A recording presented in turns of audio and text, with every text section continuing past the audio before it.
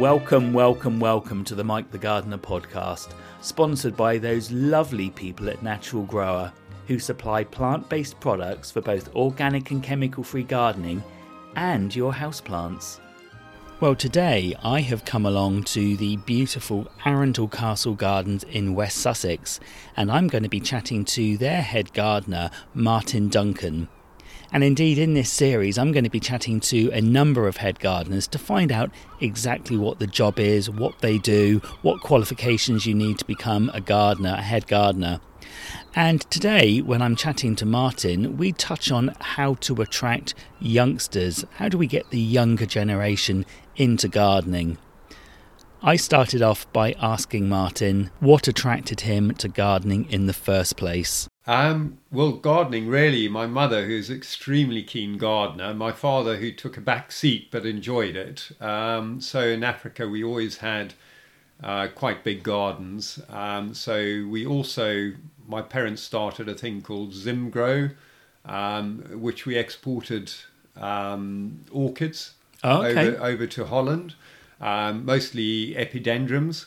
Lovely. And so it was initially them and the Island Joneses who started this project. In fact, Avon Bulbs, Chris IJ is one of the sons, so I went to school with him. Oh, really? Yeah. And Okay. Anyway, so from there, that built up into quite a big thing. And my parents helped set up Zimgrow, which helped people, well, ladies especially, who had come upon hard times in Africa. And so it was helping about 10 families survive. Wow. And they actually ended up getting paid at least 3 times the national average salary.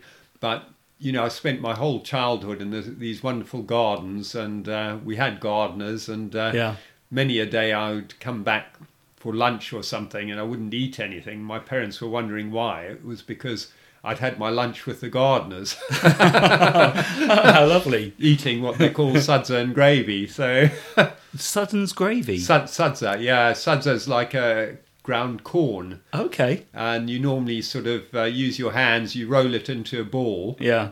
and dip it into the sauce, which would normally be things like kale, mixed in with tomatoes, onions, and maybe a bit of gristly meat. And it's quite nice. I still cook it myself sometimes. Oh, really? Yeah. So from those heady days then, how did you forge your way into this gardening business? Well, I actually started going as a farm manager. So I worked at Imeri Game Park, which is still going in Zimbabwe now. Yeah. And they have a rhino program, but they still grow maize and tobacco, and so really from there I started that. So I'd be out at sort of 6 o'clock in the morning, and you'd really start early because you had all the tobacco seed beds to look after, cattle. You had to go and dip all the cattle. There's a wide range, and the maize. So you know, you're talking of hundreds of acres. I think the whole farm there with the game park is like 10,000 acres. Gosh. So I was a trainee assistant manager. Right. And I admired the Travises so much because they led from the front. So if you were a trainee assistant manager there, they would expect you to go and harvest the tobacco or harvest the maize. You couldn't be sat watching the staff doing it. You were had to get hands-on. Very hands-on.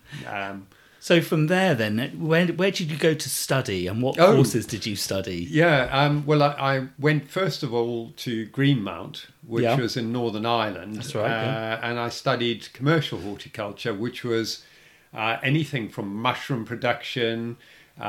We had raspberry production, a wide range, potatoes, Bramley apple trees. And what was so great about that college was you had to even do weekend duties. So very different to most colleges in England, because what they'd say is, right, every 4th weekend you must come in and you will go and water the glass houses, harvest the mushrooms. So it was like in a working environment, which I really respected, because it actually made you think about it and think, actually, this is how you have to work. And at that time, did you have an idea of what you wanted to do when you'd finished your studying? Well, it was funny enough. At that time, I was actually thinking of going back into probably farming in a big way, which I sort of did, because I went back to Africa, and a company called Windmill, which dealt with crop chemicals, fertilizers, all of that on the big scale farming, employed me as their sort of horticulturalist agronomist for an area where they're doing tea, coffee, burley, tobacco, passion fruit in a big way. It had just taken off. Passiflora, obviously making juices, and Wow. and so I would go to farmers, and it was a fascinating job. You felt like James Herriot, but you're in the plant world, I Yeah. mean, what a dream job. I have to say I loved it, and I'd go out and visit farmers, take soil samples, leaf analysis, and then we could adjust the crops, because there's so many things in horticulture. Like, it was so interesting. Some of them using big sprayers, they hadn't checked their nozzles on their sprayers. So they were using not twice, but, much chemical than they needed, which was wasting money. Yeah. And then again, there were things like if your high pH of your water could actually lock up some nutrients. Yeah. So it was really fascinating. So I learned, soils, I cannot emphasize it. Big, small scale, whatever, check your soils. Well, that's really strange you should say that, because I've just done a chat with Anton Rosenfeld at Garden Organic about soils and the importance. Oh, A pound on the whole, a penny on the plant. It's just so important to make sure everything is as good as it can be. every country, worldwide. Yeah. And talking about every country, Yeah. you're quite well travelled as well. So you started off in Zimbabwe. Yeah. Where else have you been with your horticultural travels? I then actually went and trained at the Welsh College of Horticulture. I didn't learn Welsh, but anyway, it was wonderful, because totally different horticulture. So I went in, and there it was very much emphasis on surveying, landscape design, construction, drawings. So you still did your plant IDs and also your soils. And actually, there's a teacher there. I wish I could remember his name just like that, but he was really good on soils. Oh, really? And so kudos to him, because it's helped me. And then from there, I went to London, where I was there in private gardens for about 8 years. And funnily enough, you have agents in horticulture. And anyway, I think it was English Country Gardeners or something. And they kept phoning me about jobs. And I said, no, I'm happy here. Just leave me alone. And then about 2 years later, this phone call came in. We think we've got the perfect position for you. And I said, well... They said, no, please, just hear us out. Hear us out, yeah. And so, I ended up going to Jordan on interviews, and it was really funny, because I was on the plane and people were saying, so are you on holiday over there? The people sat next to me, and I said, well, actually, I'm just like an agriculturalist. I hadn't a clue who I was going to be interviewed by. And anyway, I ended up being interviewed at one of the palaces, and ended up, and I believe one of the reasons I ended up with that position was I did some research. So when this gentleman was driving me around showing me places, I checked out what plants grew in that area. Yeah. And also what the local nurseries had. So I was well armed. So tell us who you were working for. Oh, it was for late King Hussein, who was a magical man, and Queen Noor, and both. I absolutely, the family was fantastic, I mean, King Hussein was such a character. I had lots of people, my staff, picking all the stones out of an area to do some grass areas, seed grass. And anyway, he jumped out of his window one day and went down with all the labourers and gardeners and started doing it. And he said, "Why on earth are we doing this?" And they said, they said, "Oh, we don't know. You better ask Mr. Martin because you're known as your first name there." Right. Yeah. Yeah. And anyway, so I explained to him. So why were they doing it? Well, obviously, sowing grass, you want a really fine, good preparation, and so that's what.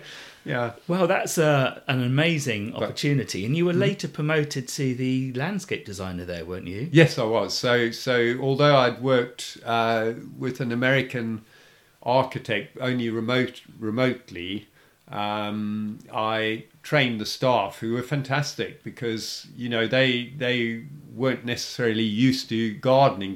They're more used to probably agriculture, which was production, which makes sense, production of olive oil, olives, and I trained up some super gardeners, and honestly the Jordanian people are just the friendliest, and I remember the kitchen gardener I had, he was fantastic chap, Zaid, and we went, he invited us to his house, and they weren't necessarily paid an awful lot, and he literally put on such a spread for us. I thought, God, I felt so guilty, but no, lovely people and really, really nice. Right.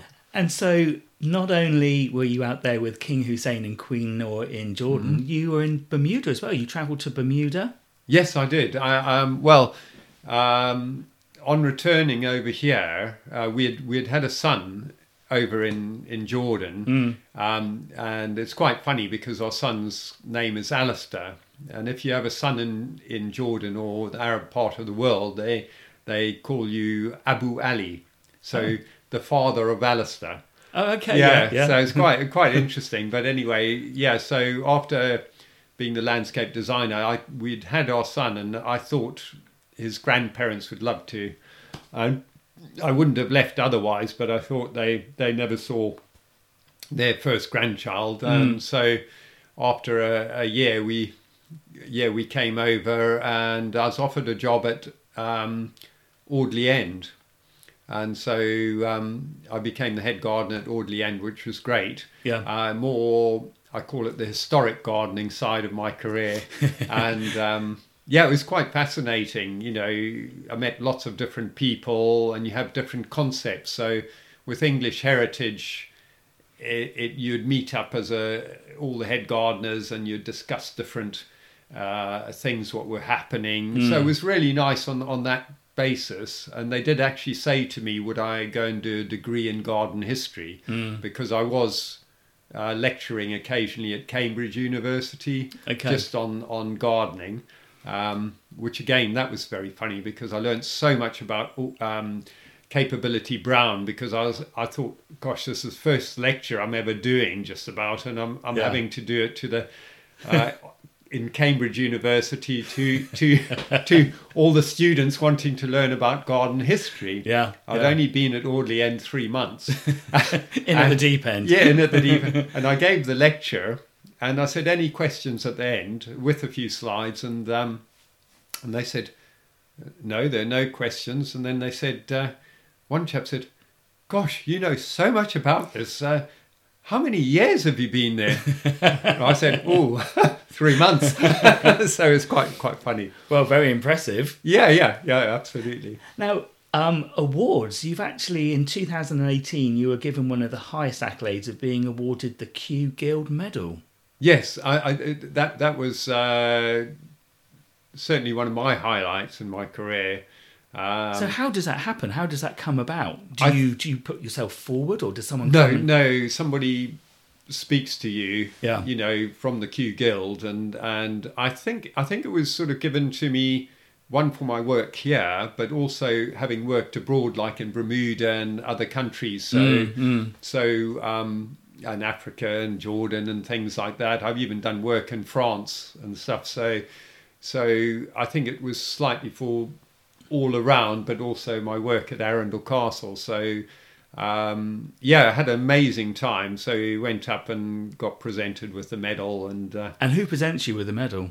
Whoever's the chairman at the time, so Okay. that would have been Jean Griffin. I don't know if you know her. The names are very Yeah, familiar. no, Yeah. she's a fabulous horticulturalist and stalwart Wow. in lots of the sort of east of England. I used to do the odd gardener question time at the East of England show and things like that. Yeah. But no, some wonderful people. You know, we had the chap from the World Garden, Oh, Tom Hart. Tom Hartdyke, and he gave the most, you know what he's like, Yes. fabulous speech and Yeah. so hilarious. Yeah, he's So- a lovely guy and a lovely garden as well. Oh, stunning. And, Yeah. and you know, any extra plants we've got here, and if we've got something rather quirky, we always phone them up and say, would you like? Because It's a lovely way, sort of like for gardeners to build this network, and for you to be able to help Tom. Yeah. It's just a wonderful thing, isn't it? you know, and vice versa. I mean, I think that's the thing with gardeners as a whole is to be sort of open. I find it's so good to be open with your ideas as well. Tom's a real character. Yeah, he really is. Now, picking up on ideas, we're sat in your office, the head gardener's office at Arundel here. Yeah. And behind you, there are these fantastic illustrations, designs, garden designs, construction drawings. Now, I know landscape design is something that's particularly close to you, very important to you. Absolutely passionate about it. Yeah. One of the reasons I went to Bermuda was they'd had Hurricane Fabian, which had absolutely decimated the island. I think quite a few people actually died from that particular hurricane. So again, when I got there, I could give them some sketches. So we redid the butterfly garden. We did the sensory garden, redid that.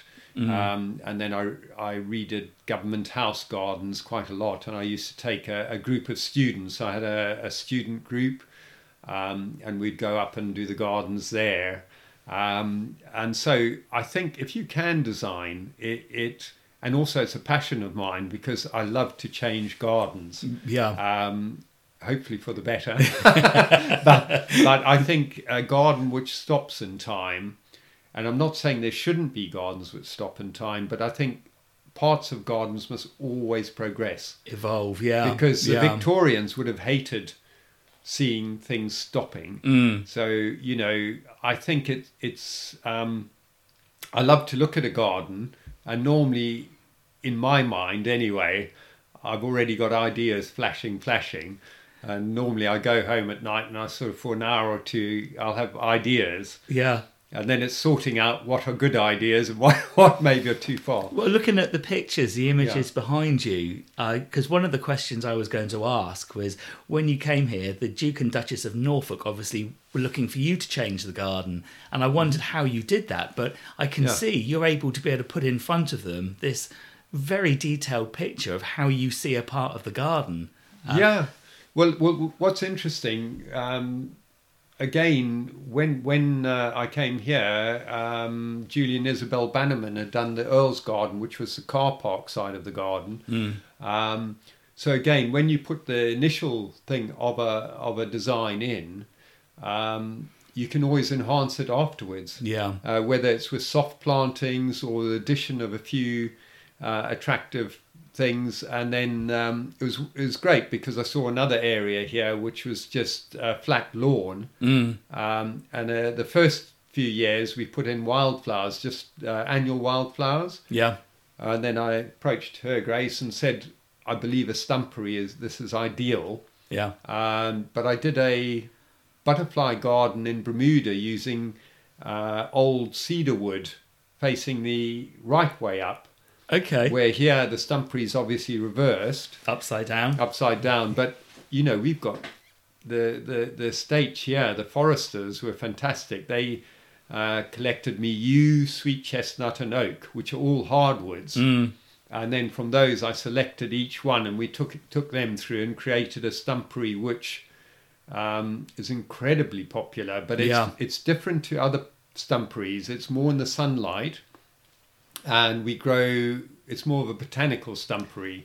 So we just have everything from Tricitrus lilies to echiums to liquid amber trees to the tulips you'd find on a hillside in Turkey, or Jordan, you know. Because I guess we're probably all familiar-ish with Prince Charles's stumpery at Highgrove, which is more shady hostas and ferns. Well, that's more the contemporary. So you've got Prince Charles's Biddulph Grange, I believe, was the initial stumpery, which is again more into trees and the shady areas. And then at Prince Charles's, it again is more in a woodland setting. Where ours is very much in more of a theatrical setting, where we've got this amazing cathedral. You've got a beautiful backdrop there. Well, it's Gothic. It's and it's the best. Stumps just tee it off. And then when I first came, the hedges everywhere throughout the gardens here were all square. And so I cut into the hedging to create spires. I remember you saying this when I came last year. Yeah. So now they reflect. Yeah. So when you look across from different areas, you're looking at spires and hedging, spires of the cathedral. Yeah. And even cut out some Gothic windows. So I think it's so important having that hard landscape, or a soft landscape, but what I mean is sort of your hedging or your shapes to complement your soft plantings. Yeah. So it's sort of, it's framed. And when we talk about borrowed landscape, I mean, the castle itself doesn't get much better than that as a backdrop to your gardens here. Oh no, I mean that's why, like with the tulips, we doing at least over 60,000 brand new tulips for this tulip festival, but there's still going to be at least 40,000 which will come back from last year, if not more. And that's 100,000 tulips. For anybody who wants to do the maths there. 100,000 tulips. They don't all flower at the same time. No. Sort of peak time is sort of, I always say, I think it'll be early this year, but around the 14th to 26th of April. But we have, over 130 different named tulips. But I like to use the backdrop of the castle. So I've got things like Oxford and red Appledorn with Thalia white narcissus up on the banks of up leading to the banks of the castle. Yes, I remember that. Yes, yeah. Stunning. And then through the landscape we do Purple Dream and Camassias and Thalia white narcissus, Milner. One of my favourite. Yeah.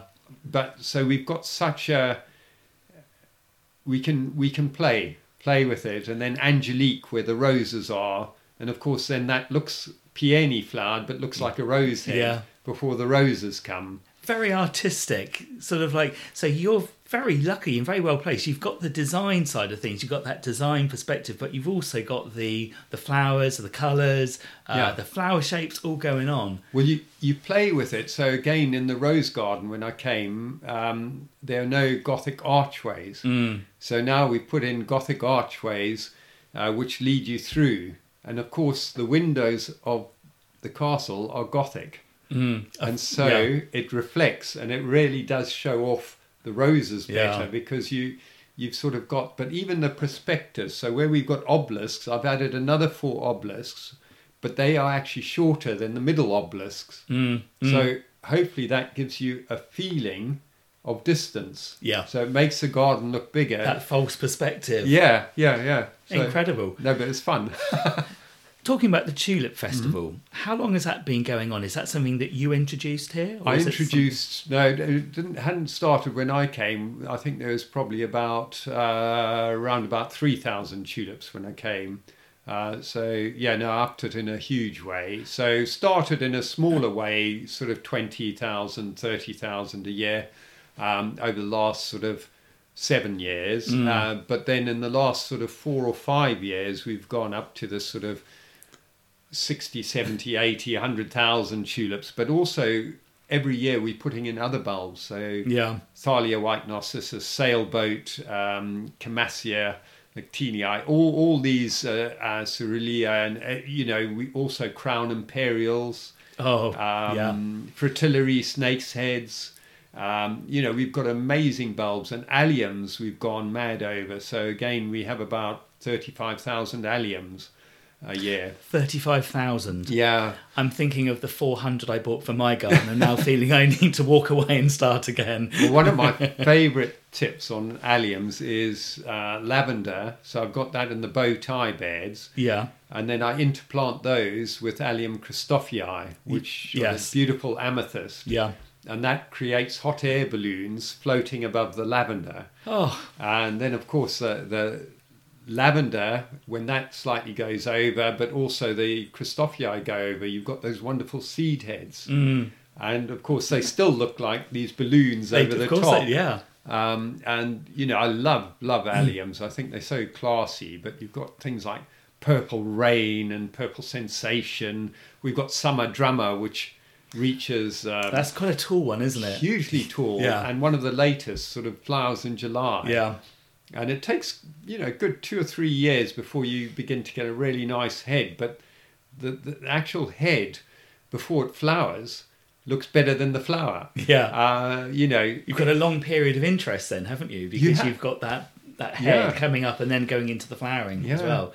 And probably what I found, it's not rewilding, it's reflowering with wildflowers. So what I've done here is initially we got turf in, and then we interplant all the area with Camasias, with Narcissus, with tulips, and different themes. And of course, what the beauty of that is, then the wildflowers come.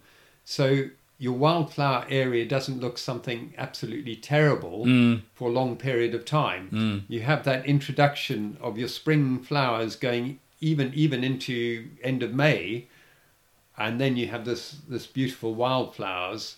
And then what I've done is introduce lots of yellow rattle in all the grass. Yeah. That reduces the vigor of the grass, feeds off it. Yeah. And then from there, we then harvest the first initial areas we did with the turf, which come out with abundance of wildflowers. And when we harvest that in September, October, we then take that to the areas we put the yellow rattle from previous years and just let it stew. And then all the wildflower seeds drop off into that grassed area. And then every year they're getting into a wildflower. Wow. Yeah. So it's quite a natural process. Yeah. Yeah. And the reward is you're not having to mow incessantly everywhere. Yeah. And you've just got this beautiful sort of wildflower area, which all the insects love and the birds love, and, you know. Talking about that, biodiversity, sustainability, climate change, how important is that in the work that you do, and how aware are you that you need to try and look to support those? It's so important. We really have gone very much over to a lot of organic compost. Yeah. But also we've got beehives now. And I mean, we sold all our honey. We got our first 180 jars of honey, and they sold like hotcakes. So this year we're probably going to get about 500 jars of honey. So it's great because we've got pollinators for our garden. Yeah. They supplying us with money to you know. So I think and then to stop mowing incessantly and have wildflower areas, and you know they can look even much prettier than grass. Well, grass is green. Yeah. Don't get me wrong, I like my grass. Yes, but when you see a bejeweled wildflower meadow, it's just stunning, isn't it? It's stunning. And, you know, it's quite funny. I did a design for someone years ago in Ireland, and they had a beautiful farmhouse on a hill, and all we did was wildflowers, and you had a mown area which went to 3 different circles where they could sit out at the summer. And it was a picture. Yeah. You're clearly passionate about your plants. Yeah. In your job as head gardener, how much time do you actually get out to do the gardening, and how much is office work, health and safety, plant passports, admin? Yeah, I'm quite hands-on. So when it comes to placing a lot of the tulips and everything, I might be placing, some other people are planting, but I'll also get the planting pogo stick, I call them, and get on as well. Yeah. I tie in the big pergola we've got, and so I always get stuck in because I normally take, which is probably not the best thing, but I take my paperwork home with me. So the office So the office here really I'm not in it, as you can tell. There's no heater in this office. No.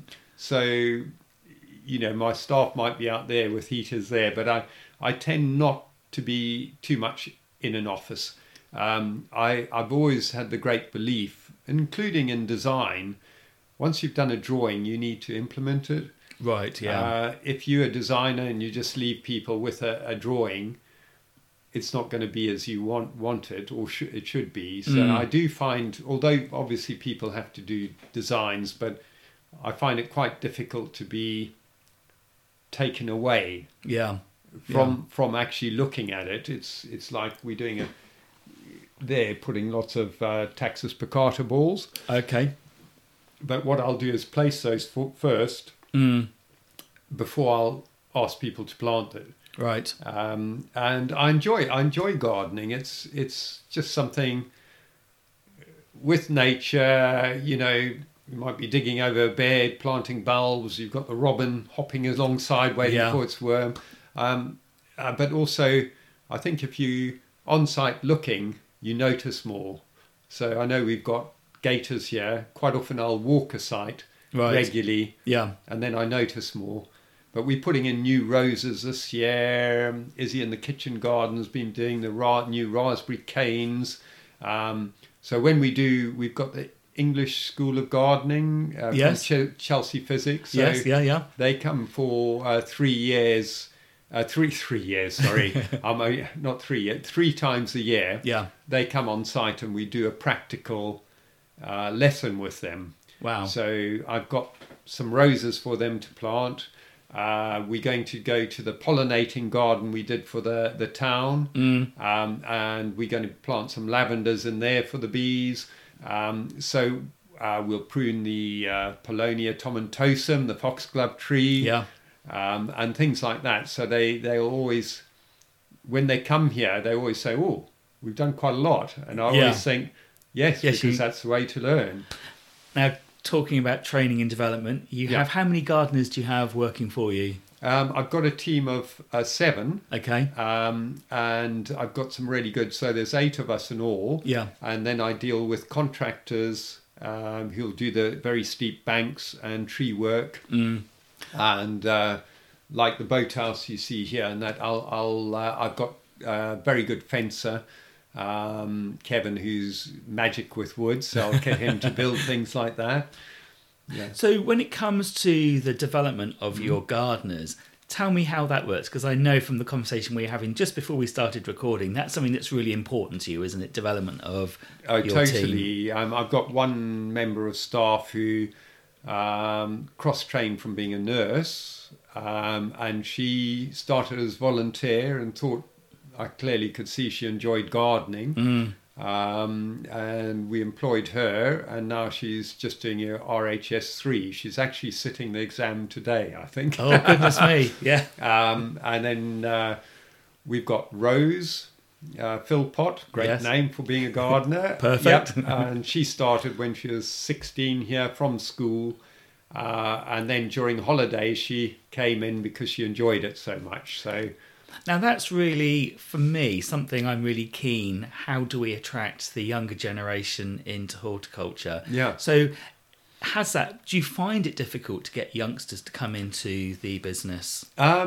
I think it is, but again, you find people. I've had 2 brilliant French students who came and actually stayed pre-pandemic at my house, and joined in with our family.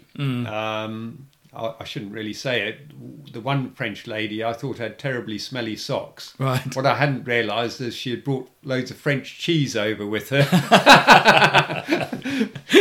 And the other funny thing is when we picked her up and took her to the cricket, my son was playing, for half an hour we were having a picnic, and then she said, "What are all these men in white clothing standing around for?" so I've had great experiences. I mean, but no, they were very passionate, and again, Rose is passionate. So there are definitely youngsters out there. Yeah. How do you think we find these? Because as you say, there are passionate people out there from the younger generation. But how do we find them, and how do we invite them in? Well, because sometimes it's not always seen as the most sexy, attractive job. Once you're in it, you know it is. But it's like for the youngsters. I think the problem is we've probably got to speak to a lot of schools, because even Rose would probably tell you that when they heard she wanted to do gardening because she had done well in her GCSEs, they're a bit shocked. Yeah. But I actually had this with another girl who started with me at Audley End, and she was a fantastic gardener. And again, she had done very well at her GCSEs, and all she wanted to do was garden. But her teachers are like, "What do you want to do that for?" Yeah. So it's sort of trying to break this mold, because, as you well know, gardeners who progress, really have to know an awful lot. It's not. Well, you have definitely showcased that here this morning. Definitely, yeah. It's not just getting out there and pushing a lawnmower. No. I mean, I went to France to advise a duchess there. I'll tell you a funny story, shall I? Yeah, do. So I was at Audley End, and the Duchess of Magenta, what a beautiful name, isn't it? Yeah. So she came over to Audley End with a French gardener who only spoke French.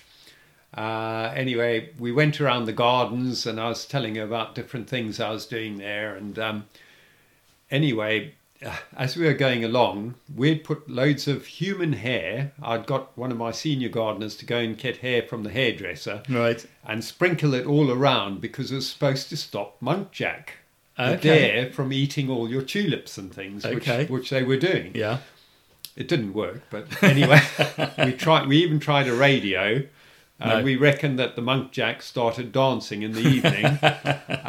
So anyway, walking along with the Duchess, and the French gardener saw a wodge of hair, picked it up in her hand, and said in French to the Duchess, "What is this?" I replied to the Duchess, "That is actually human hair." This French gardener threw it away and said, "Disgusting English." But anyway, even so, I got invited then to go over to France, to a Chateau Sully, beautiful chateau, amazing place in Burgundy. And we had a fantastic, my wife got put up with my mother and our son, who was only about 4, and I worked like blazes in their potager, or their kitchen garden. And gave her lots of ideas. And one of the ideas was putting vineyards outside the chateau. So when people drove up, they'd buy the Burgundy white wine. And I was told, well, actually, the altitude's wrong. And I said, it doesn't matter. It's the perception, and it'll make the outside of the chateau look amazing. Anyway, I got given 3 cases of Burgundy white wine were sent to me when we returned back to England. Very nice. Very, very nice, but I'm a heathen on wine. I was until then, and of course I gave this wine to anybody we went and had dinner with. Right. And we got these long letters back, thanking us so much for this lovely wine. And if you think this was 22 years ago, then we were told this wine, we had 2 bottles left, and the wine apparently was valued at about £86 a bottle. Oh, goodness, probably me. Be about £150 now. Wow. Yeah. So no wonder we got the letters back. You don't see many of those at the supermarket on the shelves. No. Not where I go anyway. But but horticulture, it's you can travel the world, or you can stay in one place, and you never stop learning. I haven't stopped learning. There's something new all the time. Your passion is very evident. Is there a favourite part of the job? Is there a part of your job that you just love? I'd have to say the design element. Yeah. I think it's because I love the change, and it's a challenge. Because it's all very well, you do a drawing, but then you're committing yourself, and then you have to really think, okay, I've done this drawing, now I've got to implement it. So we had great fun down at the stew ponds, now the water gardens, designing it with the historic reference to stew ponds, because you don't want to break the historic fabric. but you want to add atmosphere. So, and then getting the right person to build it, making sure you've got non-slip walkways going across. So a lot of health and safety aspect. Of course, we adding a dipping pond, which is a natural pond because they're natural springs. So that's all fresh water. Right. And below is brackish water because of the River Arun. It's tidal. Right, yeah. But what then is rewarding, we put in 1,800 water plants, is to see those develop and then to see all the bird life. We've had kingfishers, we've had family of swans, and they fly to me when they get fed. And oh, goodness me!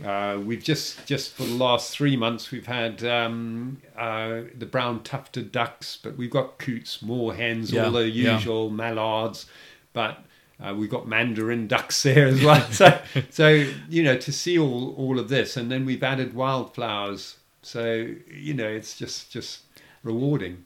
Do you have your own garden?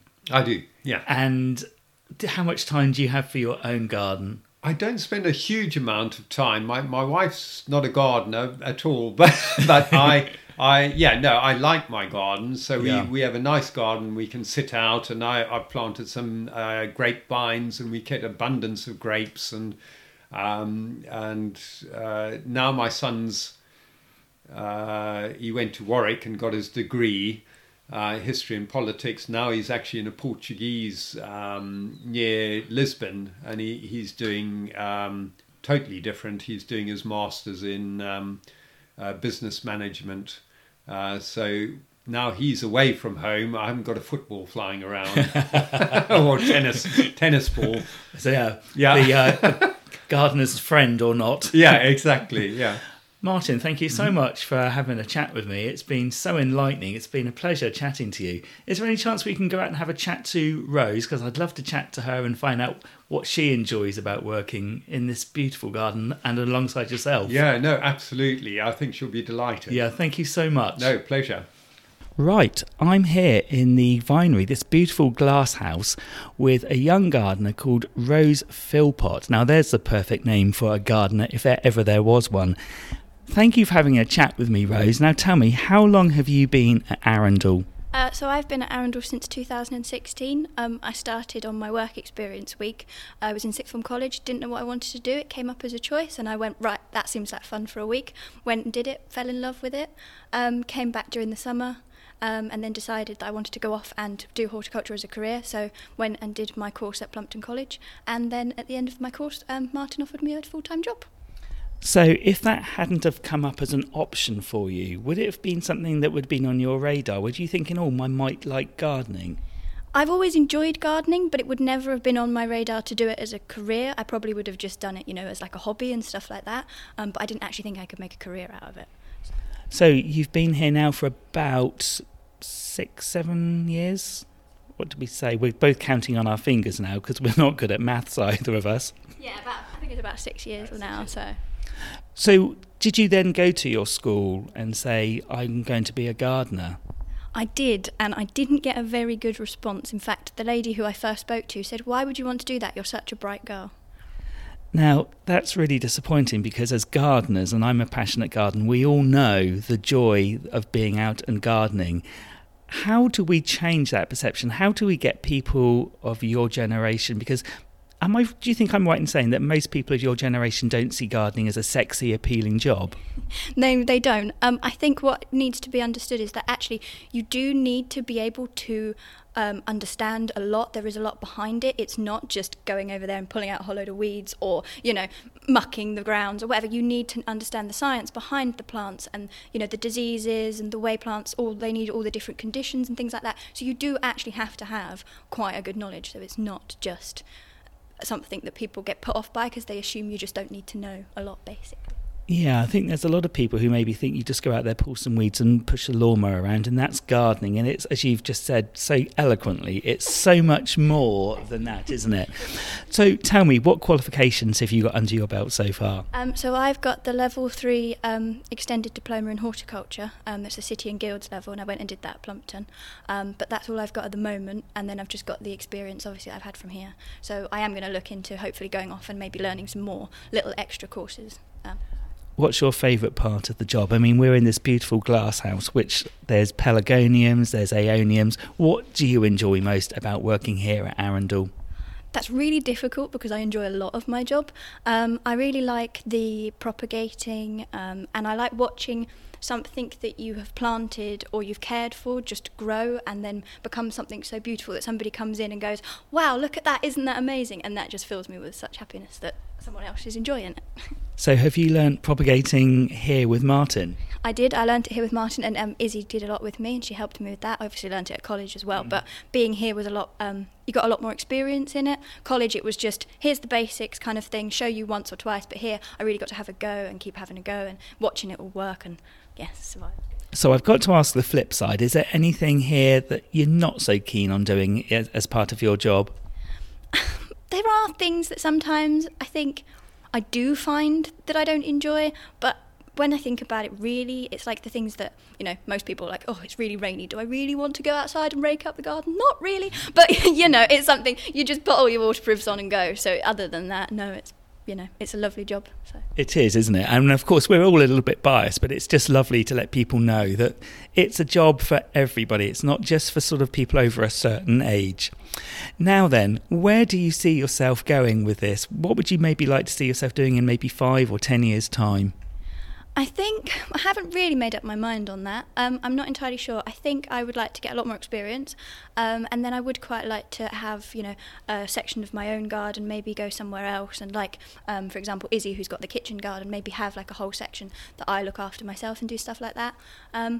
Maybe work my way up to head gardener one day. I'm not entirely sure. I haven't quite figured it out yet. So. Yeah, because there's a lot of things out there within horticulture that you can do, but you're in the perfect place here, working with Martin, who's such an experienced head gardener, so passionate about his plants and about design. And so what about the design side of things? Is that something that appeals to you at all? The design side does appeal to me. I did do it at college, obviously, as part of the course, and it does. And I think, yes, you've got to be able to do a really good design, you've got to be able to understand the workings of everything, because you could say, oh yeah, I can just go in and design it, but if you don't know, how the soil is and how that plant's going to work in a certain area, you can't really design anything that is really good. So I think, yeah, that might be something I might consider in the future. All sorts of choices, who knows? And what about, we're February, it's not a bad day today, but what about those really cold, icy days? How do you find that? I do find the cold, icy days quite difficult. Sometimes I get laughed at because I have so many layers on, I can barely move. But, it's fine, and we've got these glass houses to come into and warm up and stuff like that. So it's not too terrible, but if you keep moving, you should be fine.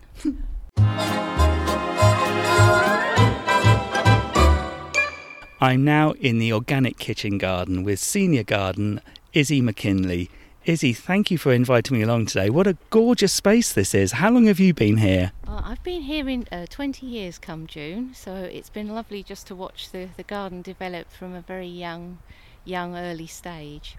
And this is your baby, isn't it? You've been responsible for this part of the garden for all of that time? Yes, I came here to take on the veggie garden, and I do all the propagation and seed sowing and softwood cuttings as well. So it's a lovely, varied, it's creative, nurturing job. I love it.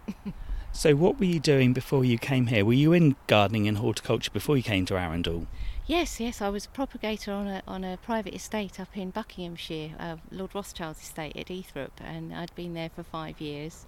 And I trained with the National Trust up at Powys Castle before that, so it's always been a passion. It's 30 years this year since going into horticulture.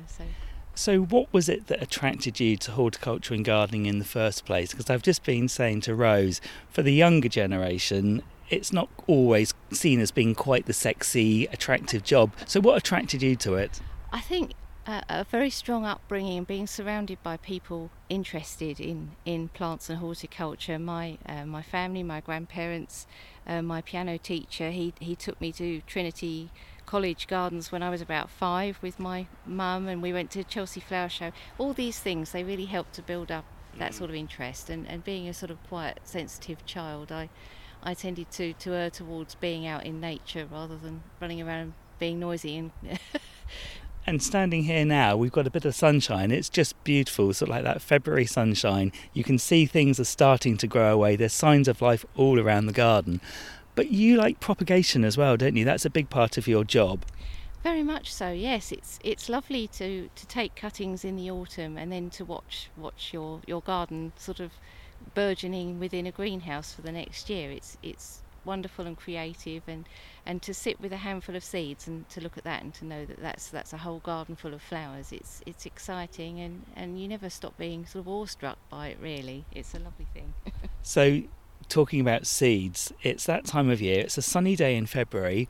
When do you start sowing seeds here? Because we all get itchy fingers, as we were just saying. When do you start sowing seeds here? That's right. It does. Today it's sort of giving you that false idea, isn't it? I generally don't put anything directly into the soil until you see a really good crop of weed seedlings germinate. That's quite a good indicator.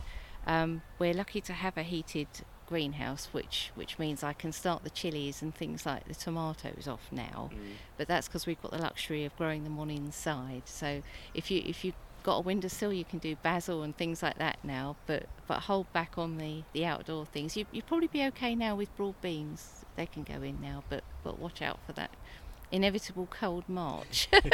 Yeah, it's that catches us. You think sort of like, we're heading on into the year now, the very beginning of the year, and then say February, March can sometimes have a bit of a nip in the backside, and yes. All those early sowings can get clobbered. So where are we now? We've got this beautiful archway over us. Tell us about this. This is an archway of Espalier trained apple trees. They're all mentioned in the archives. So when they were put in the late 90s, they were researched from archives, and we've got all these lovely old varieties that you probably wouldn't be able to buy apples from in the shops. So they're trained over an arch, and they're pruned twice a year. This time of the year you prune to a bud to encourage growth, so anything that's going away that we don't want it to go, just to keep that lovely arch shape, that's cut back to that. And in the summer they're pruned again, just to put all the goodness from those great long water shoots back into the fruit. So it's lovely. When it met over the top, we had a little party. It's a work of art. Even now in the sunshine, it's just structurally just a thing of beauty, isn't it? Yeah, it's almost like deer antlers stark against the sky. It's beautiful. I'll take a picture actually to put on the show notes, because it is just lovely. And I think we all like the flowers and the foliage, but winter also has its own beauty in the garden, and that's just so apparent here. So what will you be growing in the garden this year? Well, I've got 4 main beds that I operate on a rotation system to help, because we're organic. I don't use pesticides, so to get a good start, to get the soil right, is the most important thing. So the bed that is behind me this year, I haven't manured, and that's because it's going to have onions and carrots and things that would not enjoy a heavy manuring. So we've got garlic coming up there. That's about 6 inches up now. It's going great guns. The bed this side has been heavily manured because that's going to have legumes in it. So right, peas and beans and things that like to really get their toes into some manure. So we grow a bit of everything, really. I've got some unusual salads because the chef likes little fancy seedlings and things on the sides of plates. So we've got all kinds of interesting salad and brassicas, beautiful kales. That's an exquisite plant and looks at home in an ornamental garden. So. And what have you got going on in the glass house over there? At the moment, we've just started off sowing the chilies. So the top end is propagation, so it's kept nice and snug. This lower end is a tropical plantation, so it's full of things that people would see on holiday. Banana, papaya. What else we got in there? We've got a guava. Oh wow! And a few beautiful flowering clivias, just to give it that little exotic edge. Now, I don't know a lot about clivias, but they are beautiful plants. What colours have you got in there? The oranges, yellows generally? Yes, yeah, we've got the orange one that's just come out into bloom the last couple of days, and lutea, which is a very strong grower, so I've divided that a fair bit. That's yellow, and that comes out a bit later on. They are exquisite. So for you personally, do you have your own garden?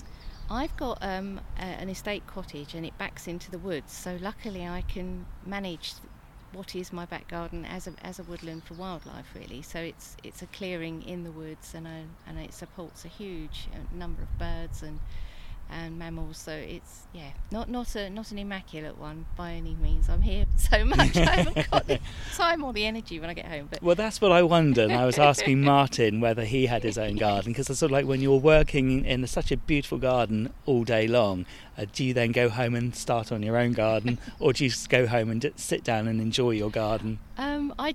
I can't sit down in it without getting up and doing something. It has to be said. But I do go and sit and watch the birds sort of going in and out of the. I mean, even the brambles, it supports a huge amount of life. The wrens love going in and out of that. So I do. No, it's because it's so different. It doesn't actually feel like gardening in the evening. But no. It's just keeping on top of that woodland.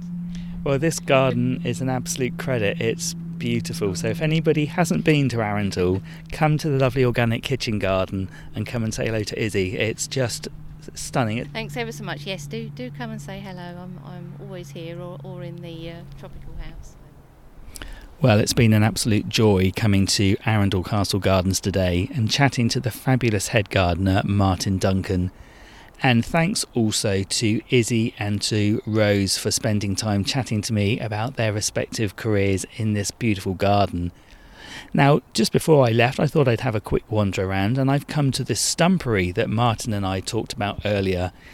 Beautiful gnarled upturned stumps interplanted with periwinkle, hart's tongue ferns, Corsican hellebores, and surrounded by those beautiful yew crenellations that Martin talked about. Tree ferns wrapped up for winter still, but just a beautiful space. In fact, just nestling under one of the stumps, I can see a beautiful cluster of snowdrops. If you haven't been, do come along, and do look out for the Tulip Festival in the coming months. And I will see you next week. Bye-bye for now. Bye-bye.